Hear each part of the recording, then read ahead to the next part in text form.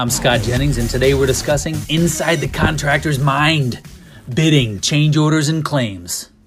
Executive summary. On May 20th, 2021, myself, Scott Jennings, and Pat Mullen, we gave a very frank presentation on what contractors think in their preparation of bids, change orders, and claims.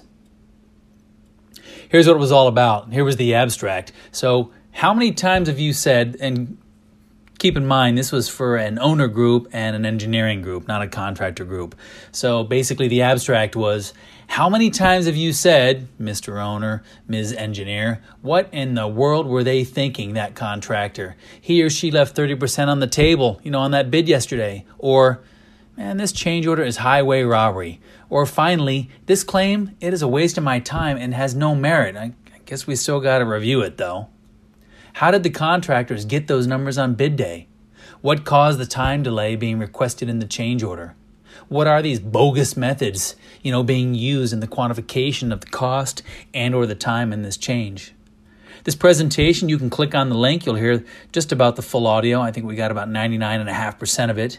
And there's also a PowerPoint, which is attached just in static form. And then also you can actually look at the actual presentation. You'll see the PowerPoint. But it's really a great presentation by Patrick and I on what goes through a contractor's mind when bids are prepared. I go through and I give some anecdotes on why was I, when I had my company, why was I 30% low on bid day? Well, it was Christmas season. I'm at my buddy's house in his basement, my high school best friend, drinking some adult beverages and closing a bid, and, wasn't feeling as if there was much scaring me out of the bid, so got a little aggressive. Things of that nature.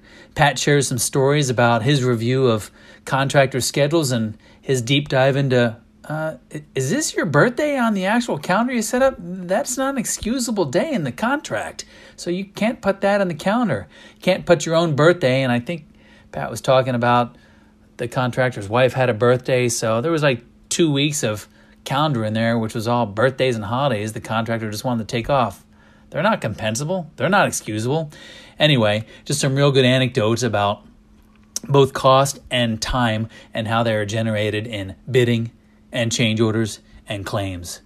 So the my story part of it was pretty much all the anecdotes that were in there. It's entertaining. It's more so educational, especially from an engineering or an engineer's or an owner's standpoint of what in the world will those guys and gals think when they put together whatever it is they're reviewing. The bid results, the change order, or the claim.